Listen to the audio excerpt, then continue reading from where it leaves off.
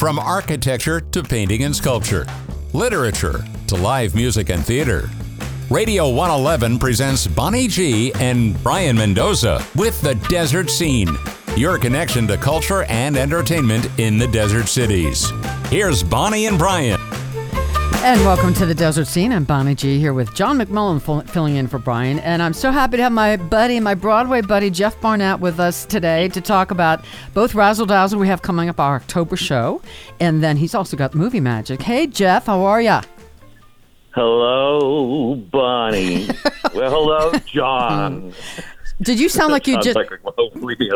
Did you sound like you just got up not too long ago? You having coffee? Did you sleep in today? I had a cup and a half, which is beyond my limit, so I may be a little speedy today. Okay. That's all right. So we've got our October Razzle Dazzle show coming up. We had a rehearsal yesterday, which was fabulous. So I'll let you tell people about this month's show and who we have. Yeah, we actually.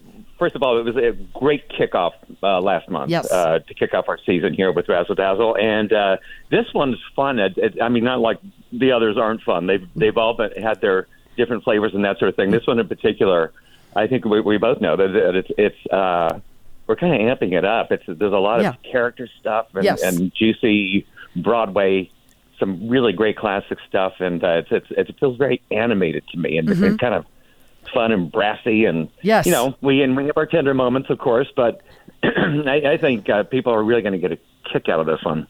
Yeah. So we have Heather Joy and Tom McMorris are our guest singers, and of course Chip Prince is back on the piano. We love him. So Heather is she's a. I don't even know how to describe her. I mean, big and brassy and bold and funny, and you found her first. You're the one who kind of found her. It's kind of funny, even with both of them. Heather, I was actually at a function, and she was performing in it, and I remember thinking, oh, who's she? And and then we ended up talking that evening, and I just thought, well, we totally hit it off, and I thought, I want to work with her someday because she's. I just love the way that she approaches everything. Really, as an actress, she's fabulous. It's my same approach too. It's like when I hit a song, I'm thinking character first and that sort of thing, and she really digs in deep in it and delivers the goods. Yes. And Tom was new to me. He was actually recommended to me by my partner Charles Herrera, and he said, "Oh, you got to hear this guy sing."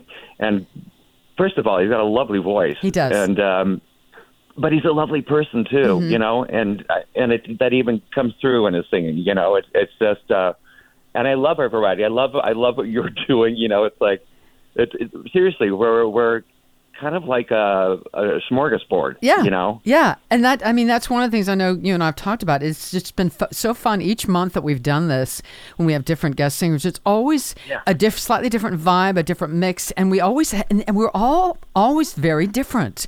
We have very different just on stage personas, vocal types, styles, which is really interesting, and I think it's fun for the audience to have that kind of variety. Yeah, and I love the way our show's grown into this thing where it's not just having guests. It's like Carol Burnett and friends. You know what I mean? It's like we invite her and we become we work in a troupe. Yes, exactly. As we sing. And I have to go back to Tom for just a second. I actually have worked with Tom several times at the old Frankie's at Old World Italian Bakery in his back room. I did several shows with Tom as far as a little troupe at Frankie's. So I'd seen a one-man show that he did, and he's terrific. So when Charles mentioned him, I said, yes. And Chip Prince, I mean, he's just phenomenal.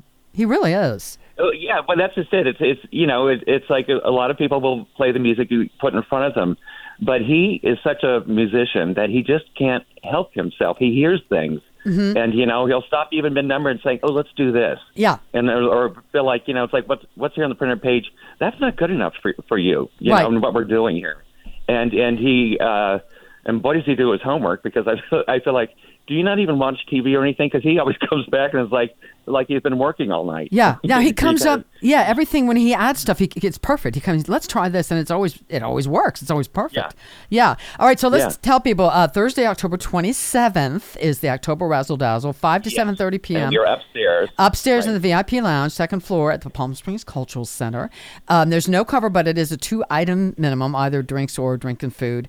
And if you really want to go on Eventbrite and make a reservation, you can prepay for your 2 items. You don't have to, but at least get your reservation so you get the number in there, because it's just not a big room, so it might fill up pretty quick. So you want to make sure you do that. Exactly. I want you also to talk a little bit about your next Movie Magic show coming up in November. Well, that's coming up right on the heels of our Broadway show. And Movie Magic we did last summer upstairs, and we sold out and had a really great showing and a lot of fun. This is kind of in the style of what we're doing with Razzle Dazzle, but it's all movie music. I mean, we're kind of, everything has to be from the movies, but it's not just.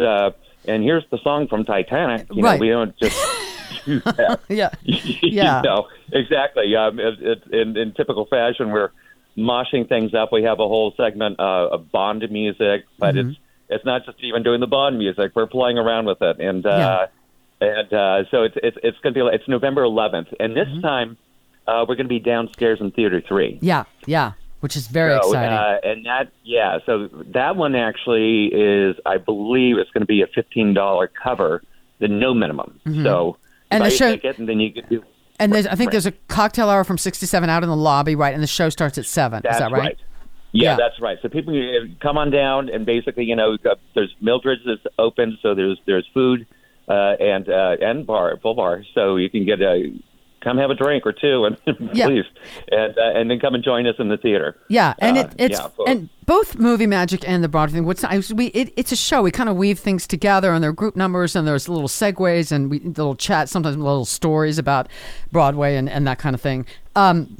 I want to ask you something. I mean, just about you in general. I've been thinking about this a lot. I know you did a lot of stuff, Broadway, national tours, all that kind of stuff.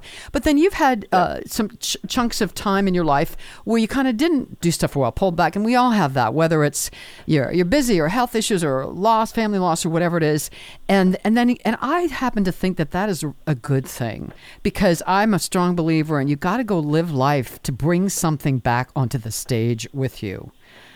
How do you feel about that? That's just it. I thought about that, but even a long time ago, in a different millennium, I was a rock singer in San Francisco. And I thought about that because, I was writing music and that sort of thing. And I thought, why do so many bands write about being on the road? Because, frankly, that's all they know. It gets to a point where you become successful, and that's all you know. That's all you bring to the table. Yeah. And you're right. It's important to get out and breathe life, and because that's the stuff that feeds you and feeds your work. Yes. And if all you know is the inside of a theater or just being on applause a stage, or a mic, that's right. That's fine. That may be your life, but that's not a full life. You're missing out. And if you live that full life and you get out and really enjoy the other things, that only helps your work. Absolutely. Absolutely. And it also, frankly, can help prevent you from becoming an egomaniac, an obnoxious egomaniac. Well, I don't have that problem, do I? No. Of course, he's a Leo, so there's just a touch of that, but we try to keep him in check. A couple of quick things. What is your process when you go on stage, when you're going to do a big song or a big show? Do you have a process that you go through emotionally, mentally, whatever, before you're going to perform?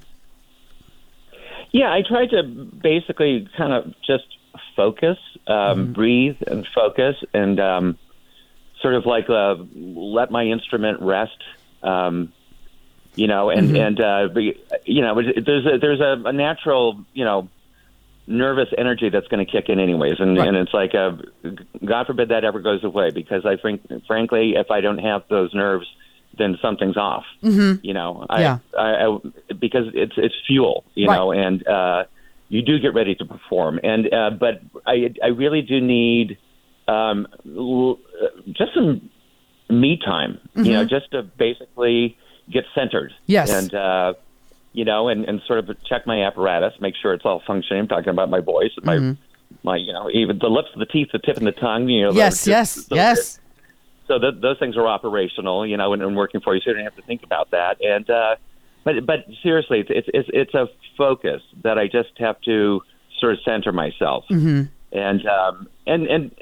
but not be so constrictive that I won't be open to what I'm singing. It's right. Like, because when I get out there, it kind of amps up and it goes, but it's like I want to be kind of free to, flexible. Yeah. Because it's like performing live is a different animal. It's not like doing a movie when you're sitting there and you do a take and you sit down and you wait and that sort of thing. Yeah. It's a different kind of performance. Live is such a different animal. Absolutely. And you have to be open to it. So I think it's sort of like I said, centering myself and being sort of open and loose and that sort of thing before I get out there, because anything can happen. Yeah. When you get out there. Yes. And that's actually part of the joy of it. Is that because every audience is different. Yes, and I think we've talked about this before, especially for something like this. Great pipes are great, but for me, it's equally, if not more important, to be an actor, actress, and connect with the audience and tell the story. You've got to be able to tell the story. Yes, absolutely. And every song is a story. It may be the slightest of songs, but there's still a story there to tell. I know so not everything's Ibsen. Right, exactly. Right. And go ahead. Yeah. Like I said, it's like there's a difference between if I'm doing something, say, from, like Bring 'Em Home from Les Miserables, which is, some heavy stuff, and then I'm doing a little ditty like You Brought a New Kind of Love to Me. But actually, there's a truth to that, too. And like I said, though, I think one of the neatest things, and I'm loving it with our shows, is our audience has just been so responsive. Love it, yeah. And that makes it easy. When you have that kind of rapport with an audience, and you see them responding, and you're getting, they're laughing with you and sometimes crying with you. Yeah. It's just a great connection, and I'm loving the fact that we're getting that kind of response with what we're doing up there. Absolutely, and I love the way Jeff describes it as playing in the sandbox. Come play in the sandbox with us, because we're having a great time. It is. I mean, and that's I love that we've created that atmosphere, because it really feels like that we're just some kids having some fun here, and and I think, like I said, I think the audience is really responding to it too. They're having fun too. Yeah. All right, Thursday, October 27th, the October Razzle Dazzle, Palm Springs Cultural Center, upstairs on the second floor, 5 to 7:30 p.m.